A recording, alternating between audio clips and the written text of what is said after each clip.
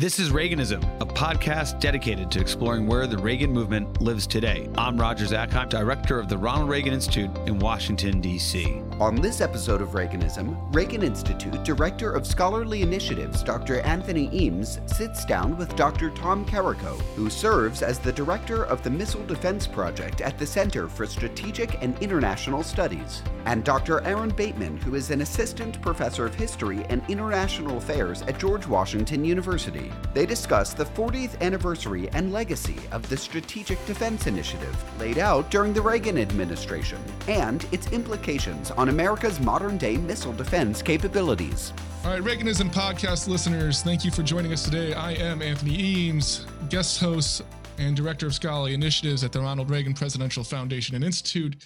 And I'm very pleased to be joined here today by Tom Karako, senior fellow and director of the Missile Defense Project, the Center for Strategic and International Studies, and Aaron Bateman, assistant professor of history and international affairs at George Washington University and an expert at the Space Policy Institute.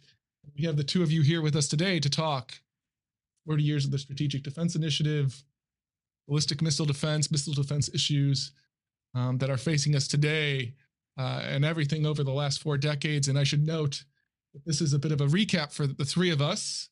We seem to have been on a circuit the last few months, starting with a wonderful event. Tom hosted us at the CSIS on 40 years of missile defense. And Aaron, you, of course, hosted us at the Space Policy Institute at George Washington University for the past, present, and future of missile defense. So we should have a lot to talk about today. We didn't have enough to discuss at those conferences, so we thought we'd do it one more time. That's right. And of course, there's new things to discuss today in light of the recent reports of Patriot missiles successfully shooting down Russian munitions and Russian missile attacks over Kiev and throughout the country.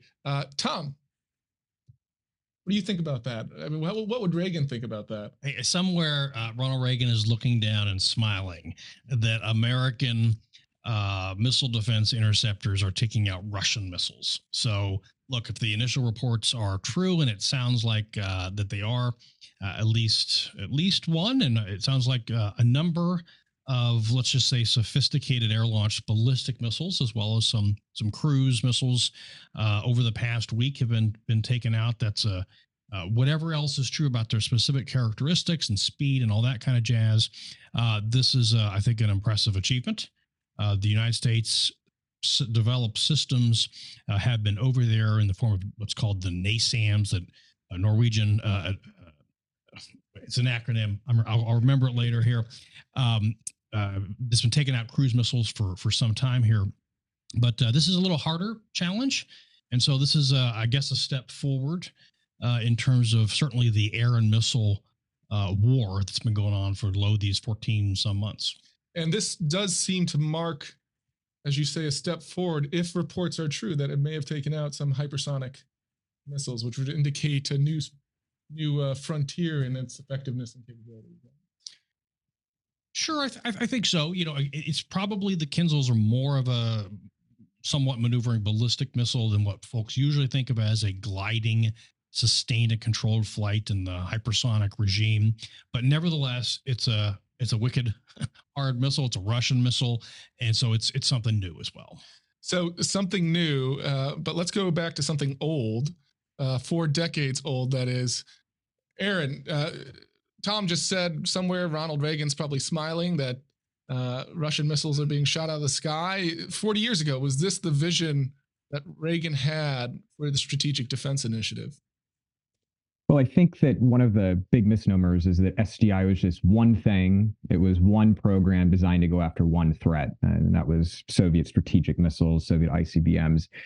Reagan did indeed have this lofty vision that SDI was going to lead to a world without nuclear weapons. But if we actually look at what SDI did and what it became and how it evolved, it was really an umbrella for multiple different research initiatives to be able to defeat a wide variety of missile threats, and even thinking about defeating things like cruise missiles.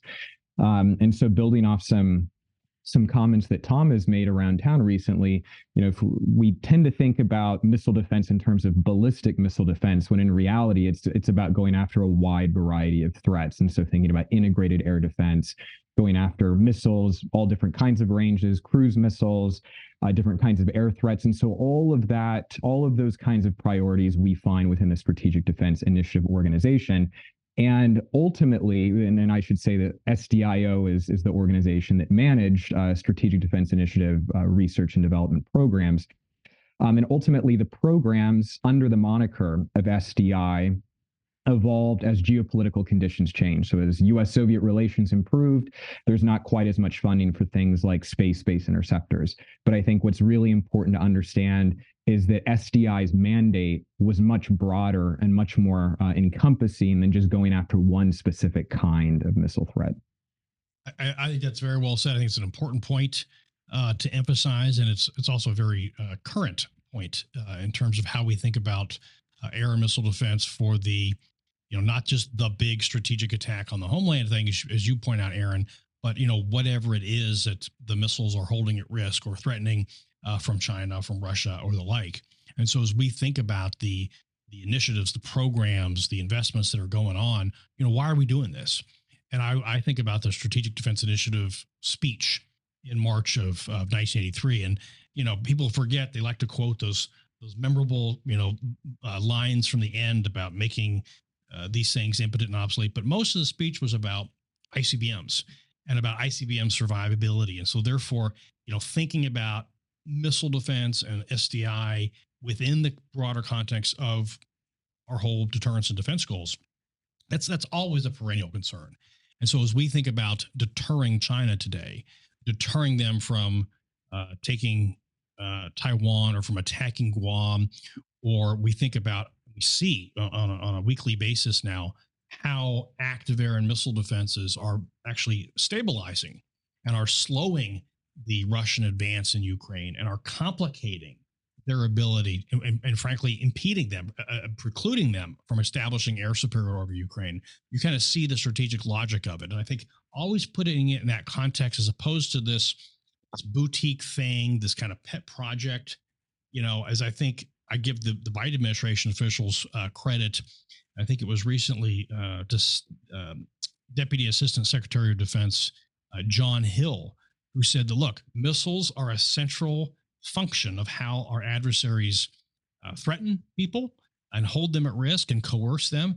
And as a result, missile defense is central to what they call integrated deterrence and the like. And so it's not special anymore. It's not a weird niche thing. It's just fundamental and central to warfare today. That's right. And, Aaron, I think you'll remember if we go all the way back 40 years ago, and Tom, you mentioned the ICBMs being a big part of that speech. Of course, the Scowcroft Commission comes out with their own recommendations about a month later on the basing of the MX Peacekeeper missile. So there was the offense-defense component of that deterrence equation. We're going to run through the alphabet soup of agency names today. And Aaron, you had invoked SDIO.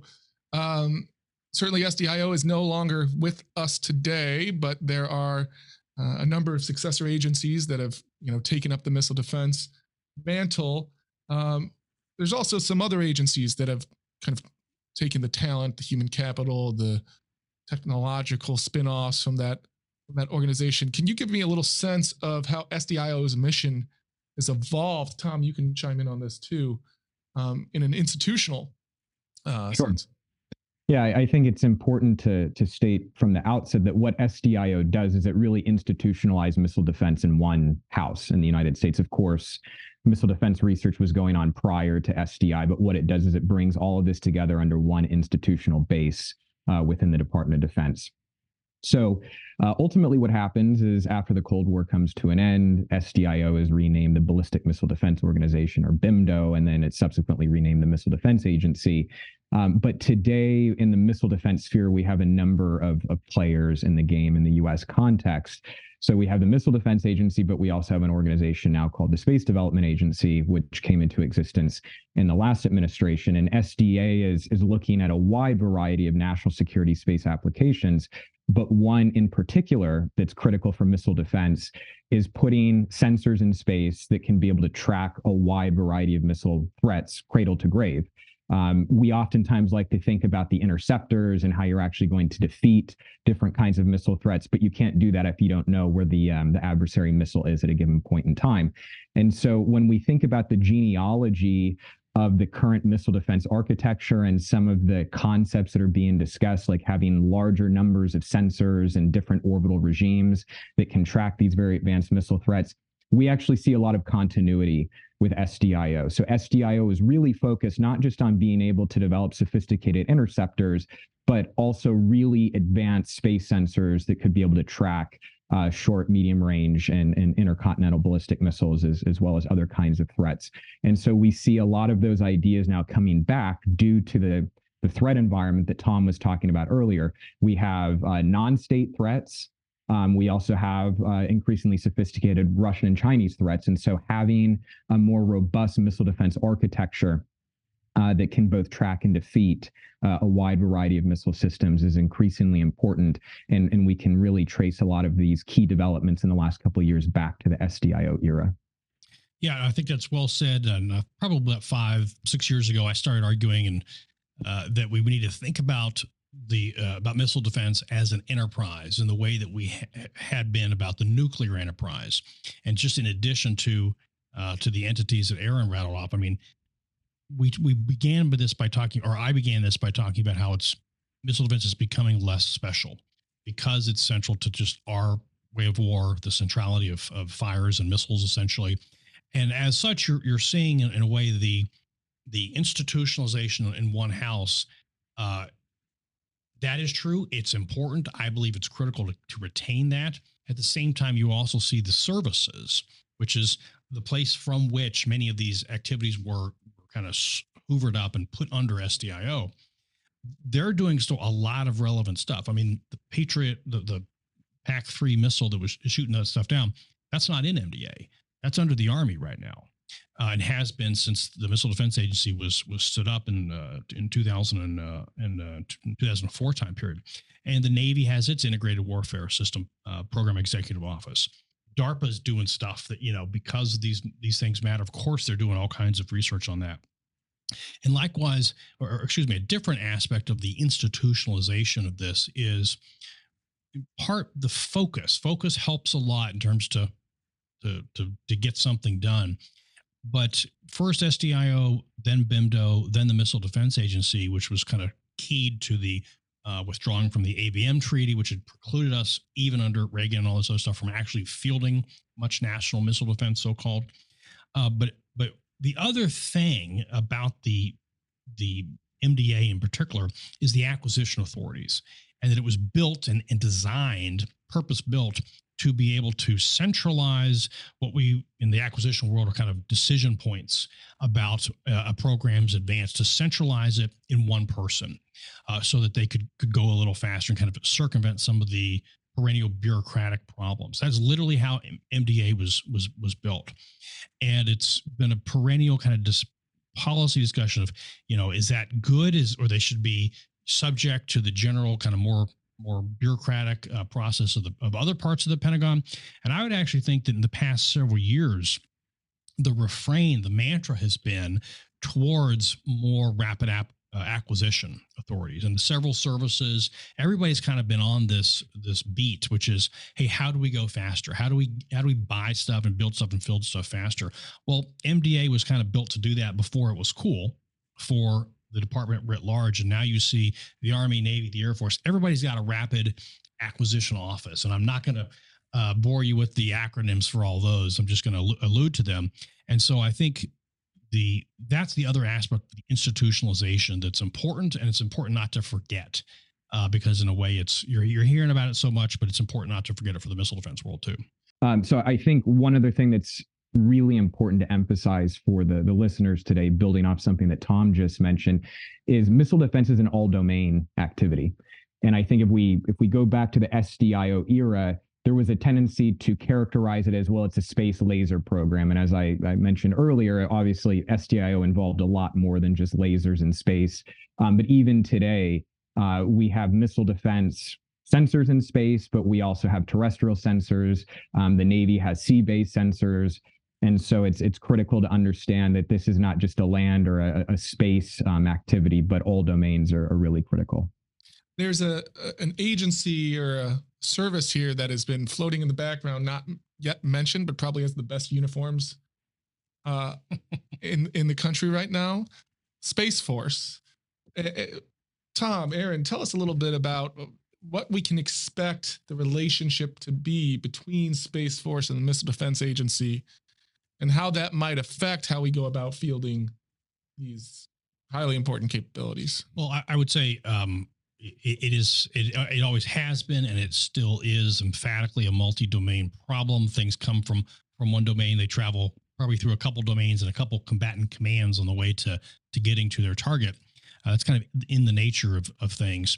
I will say the President Biden just signed out a new unified command plan that has a new role for Space Command in terms of what's called a global sensor manager. And so being able to task the radars on a ship or the radars up in Alaska or what have you to look for things in space that may be missiles, and that may be satellites, they may be things that are orbiting for a while and then come back down. And that, I think, is a reflection of the increased salience for space and for missile defense. So in some ways, it's a return to the past, and that sort of organizational change is a reflection of that. You're also talking, though, about the Space Force. You mentioned the uniforms, and there are some ideas in circulation about, should we reorganize and perhaps consolidate, say, our missile defense efforts in a single service, such as the Space Force. And there's been some kind of noise in the press about that of late. And I guess I'm cautious about that. This is very much a national problem. It is a multi-service problem. And oh, by the way, the Missile Defense Agency was stood up, and its charter, its definition is of a layered and integrated system. It's a single acquisition program, major defense acquisition program in the Pentagon. And I guess I wonder if putting all of our missile defense eggs in the basket of a single service, so even if it's a Space Force, it might be really good for the space parts, but boy, I worry about breaking the program. And I worry about what it might do for Aegis, the Aegis ship-based defense. I worry about some of the ground-based, like the Army's THAAD, and yes, the Patriot PAC-3 missiles as well. The secret sauce here is that phrase, layered and integrated. And I wonder a little bit about putting all that under the Space Force, the kind of secondary and tertiary problems that might be created by kind of cleaving the system or the problem in two. So more to come on that. But I think it's always important to try to ask, what's the problem you're trying to solve with some kind of organizational shift? And what problems could you be creating by those kinds of organizational changes as well? Aaron, any thoughts on that? So I think Tom very effectively covered the present state of the debate. I'll just add that if we look at U.S. Space Command, and I'll just highlight here, Space Command is the combatant command. Space Force is, of course, the military service. The services are there to train and equip forces for combatant commands. U.S. Space Command, as Tom alluded to, is not new.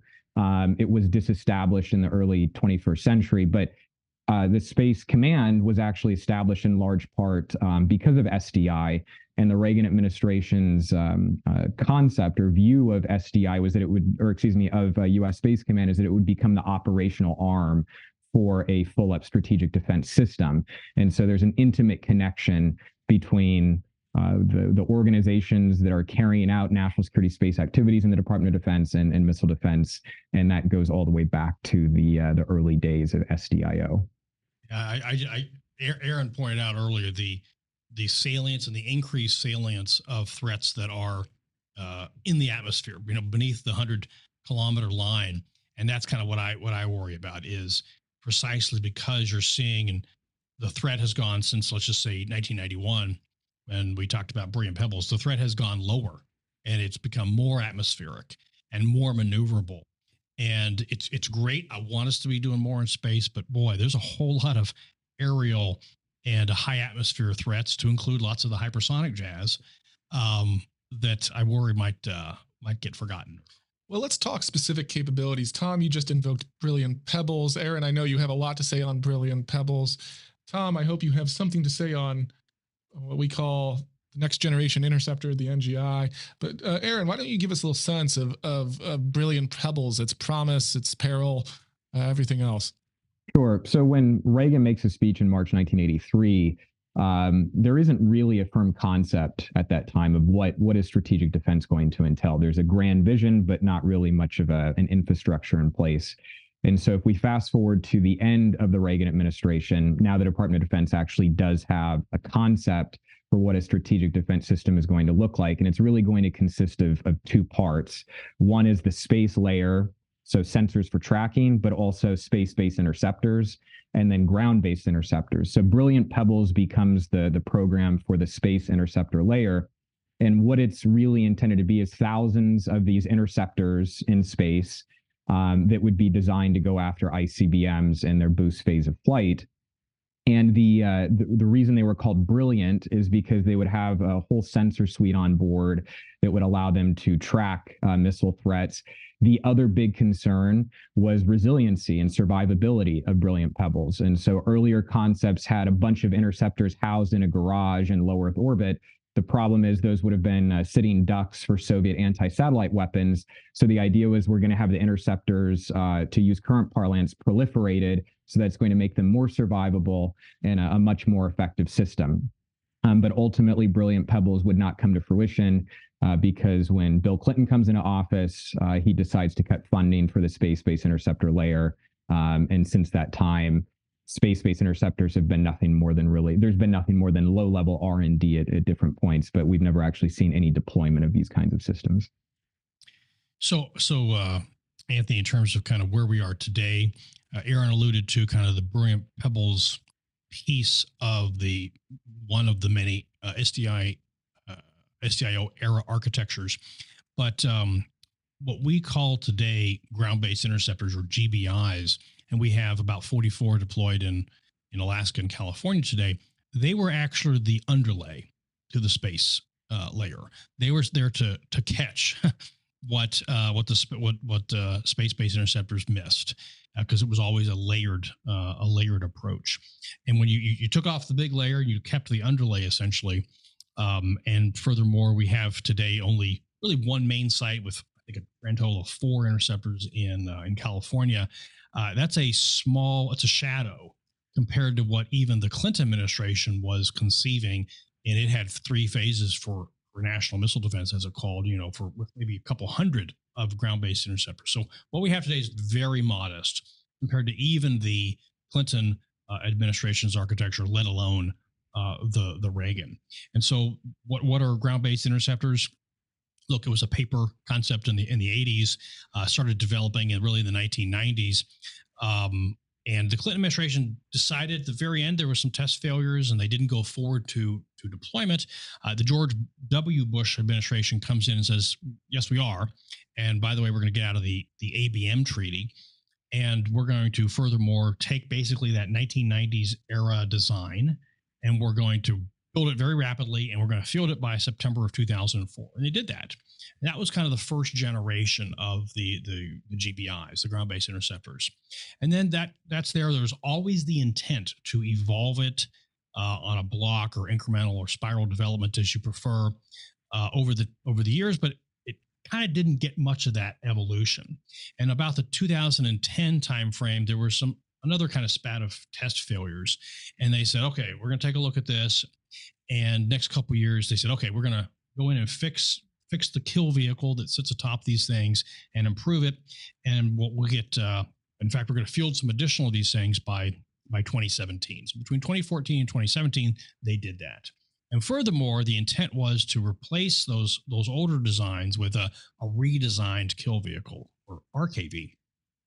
The Trump administration comes in and says, actually, no, we're going to cancel that and we're going to start over with a clean, all-up round, a new missile. And that's, Anthony, what's called the next generation interceptor, or NGI. And according to press reports, that interceptor is bigger, and it includes multiple things atop. So instead of just one to go after a warhead, has multiple to go after a target. So that's kind of the program of record right now. It's a big undertaking. It's the biggest program within the Missile Defense Agency's budget right now, over $2 billion a year, to kind of make sure that that is a reliable, a very conservative acquisition strategy. And I think that makes a lot of sense. So this is, in a way, the third bite at the apple for getting the GBI problem right. And we really got to get it right, because I don't think there'll be a fourth bite. Tom, you've just laid out kind of the development of missile defense capabilities following the 1980s. I wonder if the American public in general has a sense of those capabilities, given how missile defense has been portrayed in pop culture and movies and film and television.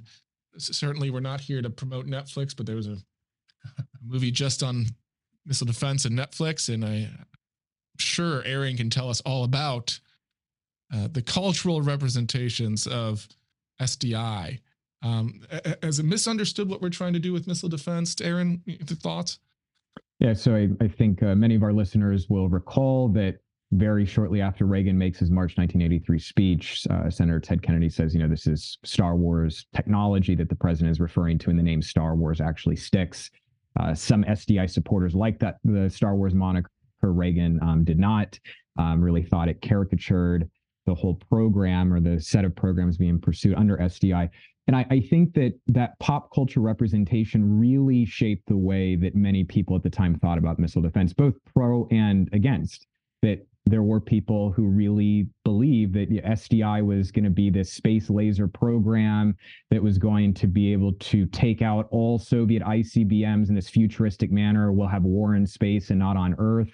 And we also have to remember that in the 1980s, there was a lot of hyperbole about space war, about laser weapons just fundamentally revolutionizing the nature of conflict. And even after the Cold War comes to an end, if we think about the James Bond movie GoldenEye, you have this doomsday laser. And so that's really coming off of this wave of both, in some cases, excitement, other cases, anxiety about these futuristic weapon systems. But unfortunately, what that presentation of SDI did is it's really, I think, made a lot of people think about missile defense in a very narrow way, in a really unrealistic way, and missing a lot of the nuances that I think that we've captured earlier today, and what the actual goals of U.S. missile defense were in the 1980s, and certainly in the present time. And I'll just say, every time I give a talk on SDI, I have at least one person in the audience who asks me, well, wasn't SDI just a space laser program? And so I think that's a testament to 40 years later, how much that pop culture representation really affected the way that people perceived SDI. Tom, has it gotten better since GoldenEye? Hey, that space laser is pretty cool. I'd like to have an R&D program for that. But actually, it's a fascinating thing, the discussion of how Hollywood, of how cinema are kind of used as either manifestations or kind of, sometimes I would say, trial balloons for technology. I mean, I think, for instance, about the Transformer movies, about kind of AI and autonomy and things like robotics and things like that before it was cool. But no, I think that's right. I think that there's a very bad, corny movie called Deterrence, I think from the late 1990s, where Uday and Qusay in Iraq basically sends some ICBMs at the United States, and there are interceptors that take them out. This is, I think, to Aaron's point, somehow it's useful, but it can be misleading. Air defense is hard. Missile defense is hard. It's blocking and tackling, and it's a cacophony of small problems that have to be solved in time and space to intercept an aircraft, to intercept a simple missile, let alone these more complex things. But yeah, popular culture and movies are often used to socialize these things. I like to point out that I think it was the rise of the Silver Surfer that kind of popularized what we would call today a hypersonic glide vehicle. Before it was cool. So it's useful to socialize ideas and concepts that may not be out there more widely. I'm going to take that with me for the next time I teach a class on any of these issues. Yeah, Silver Surfer glide vehicles. Okay, well, one of the things that Hollywood seems to lay out is there's only one definition of success for these systems, and it seems that we've been kind of in this conversation, and of course throughout our previous meetings, talking about there's actually many definitions of success when it comes to missile defense. Aaron, Tom, you have some thoughts on that, I'm sure. Aaron, why don't you kick us off? Yeah, I think this is one of, perhaps, at least for me, one of the most frustrating aspects of the debate on missile defense is oftentimes it's treated as a dichotomous, you're either successful or you're not successful.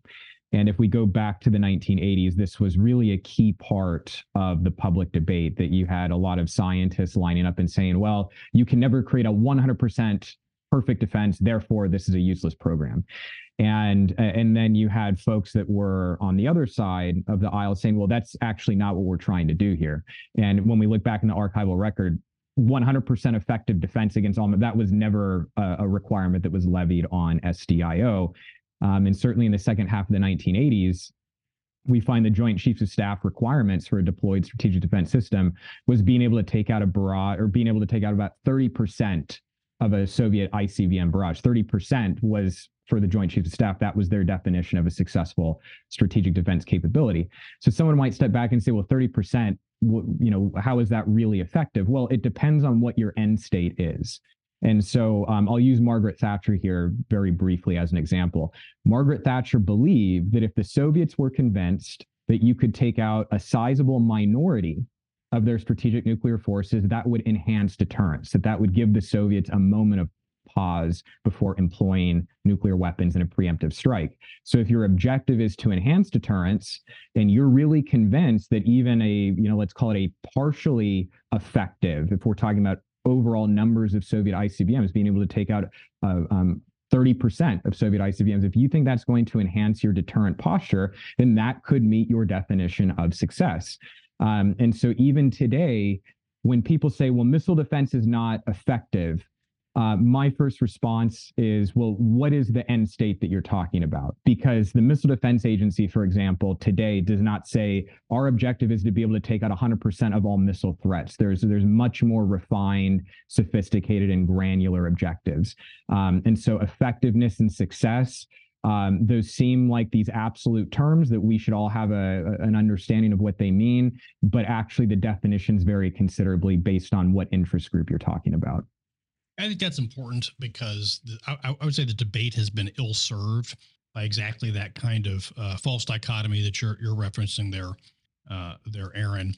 I mean, if the metric of efficiency is they don't attack because you have introduced enough doubt in their mind that they're not going to accomplish their objectives, and it's going to be a very bad day for them in terms of our retaliation, then that's still a black and white metric that's useful.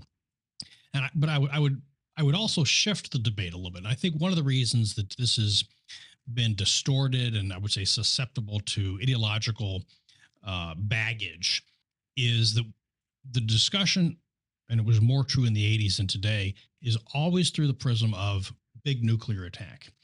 And what I believe, and we're seeing this in the Yemen missile war since 2015, but we're seeing it today in Ukraine and in spades, is no, there is an enormous space for what was in previous years kind of sometimes looked down upon as merely theater or merely regional missile defense, but for the problem of what might be called non-nuclear strategic attack. Because if Kiev goes away, or if Guam goes away, or airfields on Guam go away without any radiation being released, that's a very bad day. That is a strategic event. And so if Russia can accomplish its goals through the use of various forms of missilery, that's what missile defense is for. And this is why I'm such a broken record on, yes, we've got to do all the ICBM stuff. Of course, you got to do that from the rogue states. But where the center of gravity is on this, for me today, is the non-nuclear strategic attack via air and missile delivery systems that would operate beneath the nuclear threshold. That's what we have to worry about from Russia in Ukraine today. That's what we got to worry about from China with respect to Taiwan and Guam and Japan and all that kind of stuff. So I've been on a crusade to make theater and regional missile defense great again, and not be looked down upon. That's where the threat's at. That's where the action is right now, and we really got to make sure that there's that attention to it, and not just sort of disregard it less manly and less red meat than the big ICBM defense. Well, we've covered a lot of ground here today, and what I want to ask both of you are what are the hard choices, what are the hard decisions we need to make about missile defense moving forward? And also maybe what are the hard choices and decisions that our allies and adversaries might need to make about missile defense moving forward? So I would say we're seeing some of those choices being made by our allies, for instance. And I might start there. And so Australia actually just put out a new defense strategic review document, and they're pretty upfront about this. They say, as I've talked about for a number of times over the years, Australia says we're in a new missile age. And so therefore, Australia's benefit of geography no longer protects them anymore. And as a result, they announced some force structure changes. They say, okay, we can have less on ground vehicles, and they have to prioritize two things: offensive missiles, strike, long range precision fires, and integrated air and missile defense. So you see folks like Australia moving out on exactly this because of the centrality of missile threats and missile adjacent threats. You see Japan doing something similar, significantly improving their defense budget and getting both 400 Tomahawks, and they want to be in on the action for hypersonic defense and everything else as well. For us, I think it's making that transition that we were just talking about, Anthony, to, no kidding, focusing on the regional and the air and missile threats for the things that we can't move or hide, that we absolutely must defend, like the defense of Guam, like certain critical nodes here in the United States. And we ought to be paying attention to Ukraine. You can't defend everything, but there are some things that you really need to have air and missile defense for. And within the acquisition world, the saying goes that there's capability, there's cost, and there's schedule. You have to pick two to prioritize. And that's always a perennial problem, balancing, theater versus regional versus hypersonic versus cruise missile defense versus ICBM defense. It has to be a mix. There's always the trade-off between what you can get this decade and kind of advanced research and development for the next. So it's always going to have to be a trade. But as I look at it, I just think it's really important that we make sure to get the space sensors that will track and give fire control solutions to our interceptors, be they for ballistic missile defense or for hypersonic defense. And I think that the hypersonic defense is really the vanguard, because the maneuvering threat is kind of the future. And whether it's a particular kind of glider, whether a particular Silver Surfer threat or something else, things are going to become more maneuverable and harder to track. And so I think those programs are especially important from where I sit. Aaron? So I'll zero in on two things, because I think Tom really effectively encapsulated where we sit today. So in thinking about missile defense technologically, I would just add that we really also need to be thinking about resilience for the space layer, because as Tom mentioned, the space layer is so critical. So putting more sensors in space in different orbital regimes is going to really increase the survivability of any space architecture. That's going to be absolutely essential for all of our missile defense capabilities. But the other thing, just kind of stepping back from the technologies, I would say something that's really lacking today is we don't really have the same level of debate publicly that we had in the 1980s. I think it's easy to forget that in the 1980s, SDI was a topic of not just national U.S. debate, but really international debate.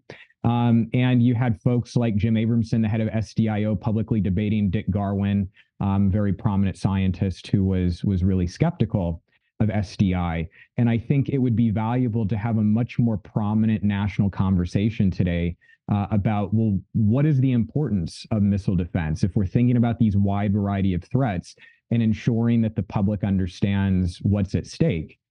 Because right now, I would say missile defense is compared to the 1980s, it's clearly very important, especially in light of what we see in Ukraine. And yes, it is generating discussion, but I would say it's still a much more niche discussion than what we saw in the 1980s. And I think it'd be valuable for it to be a much more prominent part of the national discussion on national security matters in light of what we're seeing, not just in Ukraine, but thinking more broadly about great power competition.